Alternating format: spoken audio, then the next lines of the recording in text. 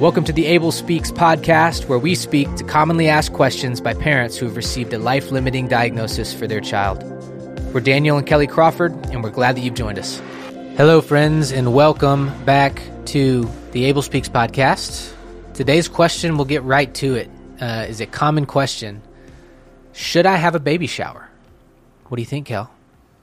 Yeah, this is a common question that we get, and I'd say the answer is maybe. What we've kind of seen is, I think there's three options here. One is, and we've seen families do all of these options, and it has felt good and right for their family.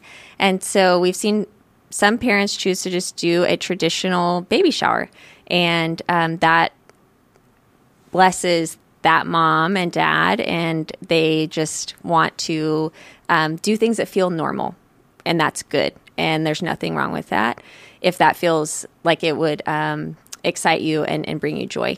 And then we've also seen families just choose not to have a baby shower. They feel like they maybe are more practical, and they're like, hey, we don't know if we're going to need all this stuff, so we'll just wait. And if we do need it, then we can maybe do something after the baby is born. And then we have a lot of families that choose just more of a middle ground between those two options, and do something that maybe people aren't giving the normal baby gifts, but they might give the family gift cards, or they might just have a morning where everybody gets to come together, and they just spend time praying over the family and celebrating that child's life. Because, you know, the point of a baby shower is practical in terms of getting items that a baby might need, but it's also just a way for friends and family to gather and celebrate that child, celebrate new parents, and that is still worth celebrating even in a situation that is not typical or different than we had expected. And so we've seen parents maybe do like an overnight trip with their best girlfriends, or even sometimes we see the dads do that with their guy friends of just, hey, we're going to set aside a weekend to spend with our close friends and family, and use that to celebrate our child and just have just a moment that marks, we're going to set this aside for celebration. And so it can look a million different ways. We've seen moms go and just go get their nails done and have a good dinner, or brunch in their PJs, or whatever that might look like. There's this, options are endless, and you can choose whatever feels. What we tell parents is just do what feels most life-giving to you and that feels like a blessing to you. If it feels stressful, or if it feels like, hey, that might just be too sad, then you don't have to do that, So that's kind of how we typically counsel.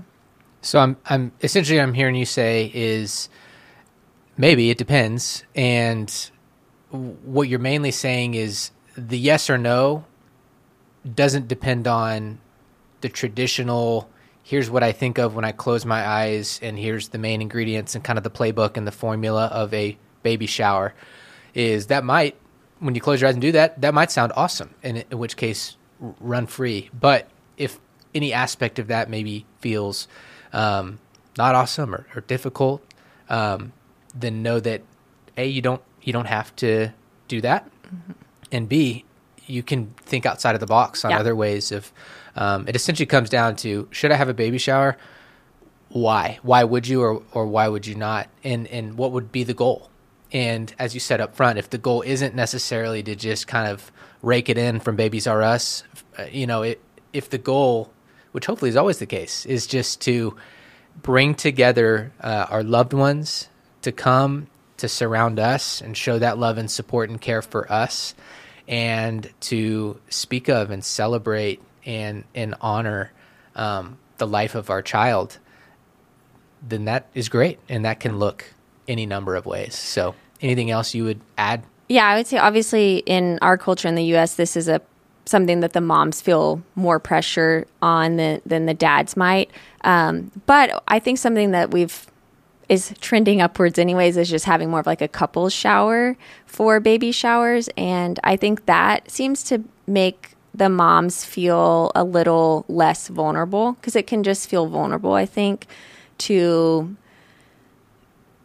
be having something that is celebratory, but there's also, you know, a lot of sadness and sorrow there. And so it just can feel unsure of how you might feel on that day and what emotions might come up. And so I think we have a lot of families where they'll have more of like a couple's baby shower, and it just feels a little less pressure, and just that, hey, your person's there, and if things get tough, then you guys can kind of work it out together. And so I would just say if that feels like a